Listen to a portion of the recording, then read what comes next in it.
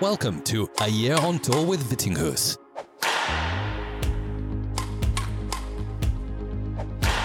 Here's your host, Hans Christian Vittinghus.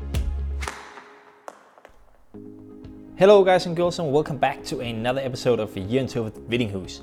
First up, a shout out to my three newest patrons, Koa, Marco and Morten. Thanks so much for joining the family and for supporting my work with the podcast. 3 new patrons means we are now 47 patrons in the Patreon family, and therefore only 3 patrons away from a monthly live chat with me coming back on the menu for you guys.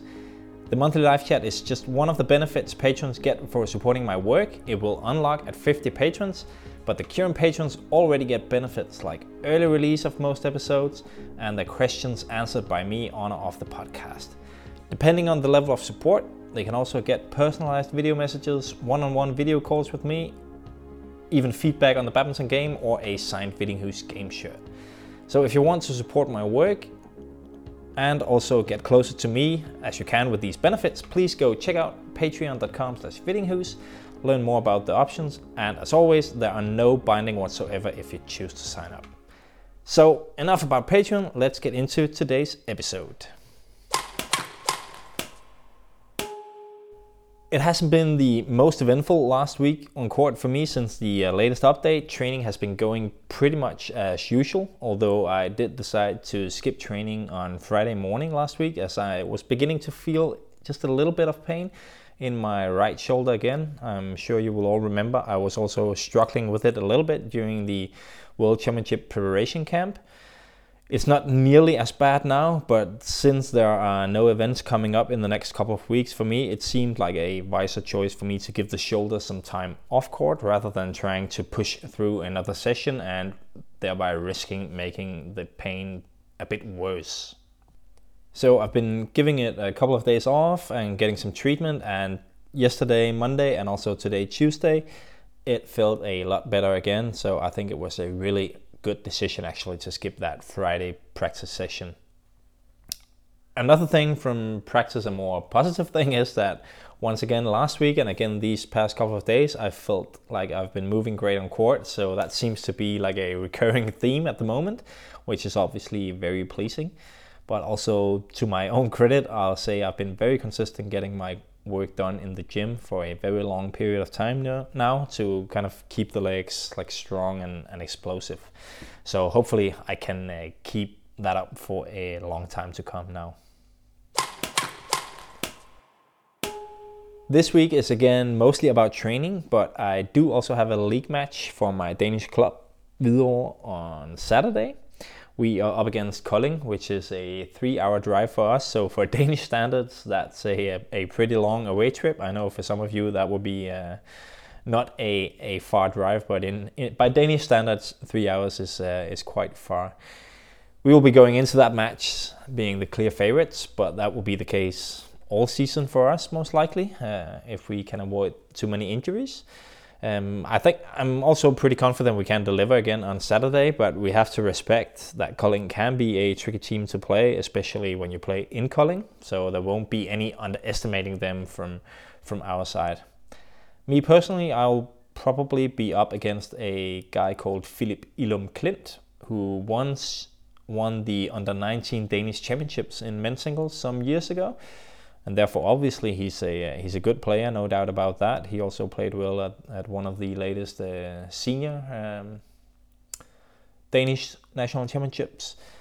But I think he's also now a player who's no longer trying to go full-time, as far as I know. I think he's been prioritizing his time a bit differently lately. So yeah, we'll see what kind of level he shows up with, but I'm sure he still plays at a good level. We'll see how it goes. I'll update you all next week, but yeah, no doubt I want to win. As I said before this season, my goal is to stay undefeated for the team, so I need to keep that up on Saturday against Philip.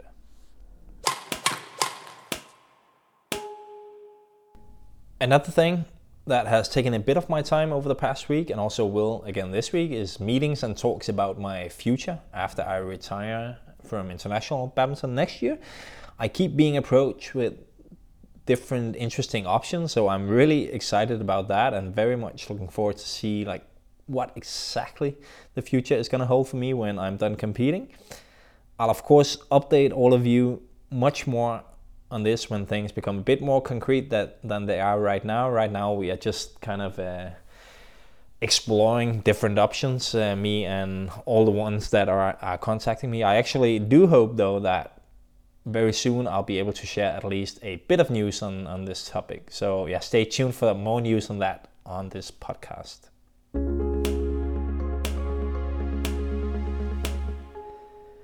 Right, enough about the past and coming week. As I said, not too much has been going on, so let's move on to a couple of listener questions from my patrons. First up is from Mike. He wants to know how video analysis work for us pros. Do we do a lot of it on our own, and how important is it in our preparations? And I'll start with the last part of the question and say for me it's a very important part of my preparations. I never ever play a match at international level where I haven't prepared with some sort of video analysis. Like the amount and the level of analysis do vary though, depending on several factors, like how well I already know that opponent, how good of an opponent he is, but also like how much time I have to prepare. So in a certain tournament I can play an evening match. If I win, then perhaps I have to play early the next day. So obviously I won't have a lot of hours to do all the things I have to do. So there won't be a lot of time and also mental energy to do a lot of video analysis. So yeah, it depends on several factors how much I do, but I always do a bit no matter what. And in these golden YouTube days, there are always videos that you can find online from any opponent that you will play on the World Tour, no doubt about that. For other players, other professional players, it will be different, and our access to help in this area is also very different from player to player. So like for example, the Danish national team, they only have a part-time video analyst hired. So he's devoting most of his time on the best players, the ones that can realistically win medals for Denmark at the championship events like the Europeans, World Championships and so on. So this guy, he will go into a lot of detail with the data on very specific areas, which can be statistics in the service return game, who benefits longer or shorter rallies, how a certain player would win or lose most of his points, and so on. There are a lot of factors that play into exactly how they choose to analyze an opponent. It can also depend on what the player he's trying to help actually wants to know more about. So there is a big difference in like how it's being used and how much. Other national teams will have full-time video analysts hired, so they will have a better chance to do more of it. But for me, who's a guy that's not prioritized at the top of the Danish national team, I'll have to do a lot of it, and actually most of it on my own. In general, I'll say that I think badminton has been neglecting data analysis for way too long, actually, in my opinion. But change has happened over the past, I'll say, 3 to 5 years. So it's definitely a growing area of focus in most of the big national team squads. I'll say, an interesting company actually who's trying to make it more accessible to everyone is a company called Clutch. And the reason why I think about them is because just last week I had a meeting with them. I think they're on a really cool mission, and yeah, as I said, I had a meeting just to chat a bit about the future, maybe collaborate in some way. We'll see about that. That's still far ahead in the future. But I'll definitely encourage you, Mike, and everyone else to go check them out. They use artificial intelligence to analyze badminton matches in matters of minutes, I guess, like even seconds probably. So you can find them on Instagram at @theclutchapp. I'll write that name in the episode description as well. Hope this answers your question, Mike, but feel free to send me a message for further explanation as well. Next question is from Ian, who wants to know my max for 1 rep of squat. And that's not easy to answer, Ian, because I simply do not know. I haven't done a max test for many, many years. I honestly can't remember the last time I did one. In my weights program in general, I have 3 different squat exercises. So split squat, jump squat, and normal squat, where I go down to just above 90 degrees. On split squats, I do 4 to 6 reps, 3 sets on each leg, between 50 and 80 kilos, depending on where in my training cycle I am. Jump squat is usually 4 to 6 reps as well, 3 sets, and between 40 and 60 kilos. And normal squat, I do 3 to 8 reps, 3 to 4 sets with between 100 and 130 kilos, again, depending on exactly which period of training I'm in. In general, my goal in the gym is not to push myself to the very limit. We are much more focused on maintaining my current strength and explosiveness without risking anything. So that's why we are actually quite conservative, or a bit conservative, with adding too much weight on my body. The current setup has worked really well for me for quite some time now. I usually do this program 2 or 3 times a week, so we don't feel like we need to change anything and push my body too much in the gym. This one works well, and it makes it possible for me to stay pretty much injury free and still have a very good feeling of being fast and strong on court. There are other exercises in my program, of course, as well. This was just specifically to try and explain what I do of squat exercises. If I should mention one max test I've done not too long ago, it was back in January. We had some different tests at the National Team Center. I did leg press. I know it's not squat, but it's kind of in the same ballpark, I would say. I pressed 490 kilos for 1 rep. So that was back in January this year. You can find a video on it of it on my Instagram if you go back to January. It was the highest amount of kilos in the national team. So I guess that wasn't too bad for a 36-year-old. Sorry. Hope it somewhat answers your question, Ian.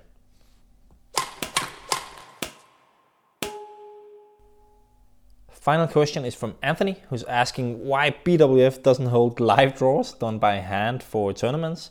So to kind of make an event out of a draw, to pick out the names one by one from a box or ball or something similar, like we know it from football at the World Cup draws or Champions League draws or stuff like that. And that is a really good question, Anthony. I'm not the right one to answer it, though. We need to ask BWF, who are actually in charge. I don't think they've ever explained why they don't do it. I actually already talked about this with Anders Antonsen on our video podcast, The Badminton Experience, in one of our latest episodes. So we are fully on board with the idea, Anthony, no doubt about that.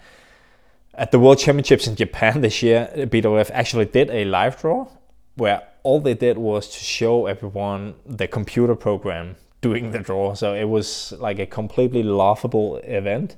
It didn't add any excitement or anything. It was basically just putting in some names, clicking on some buttons, and then the full dream all of a sudden came out at once. So a complete joke of a live draw, and I do not understand how anyone would think that would be a good idea.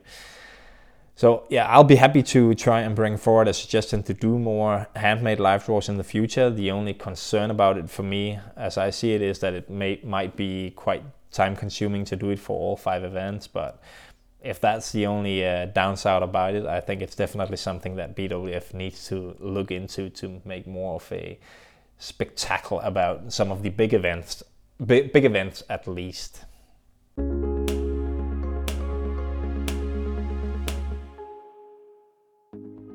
Right, guys and girls, I think that'll be it for today. I hope you found this episode interesting. As always, please keep liking, sharing, listening, supporting this podcast. I really do appreciate it a lot. If you're listening to this before Wednesday, 12 o'clock Danish time, be sure to check in on YouTube when me and Anders Antonsen go live with the Badminton Experience. I'll be back with another episode of this podcast next week, so if you have any questions for that episode, please drop them in a personal message. I'll see if I can fit it in, and that's a guaranteed answer if you are a patron. Thanks for listening, everyone. Bye.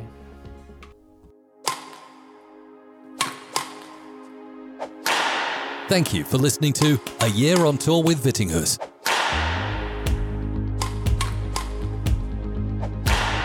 If you enjoyed the show, please rate, share, and leave a comment in iTunes or your preferred podcast app.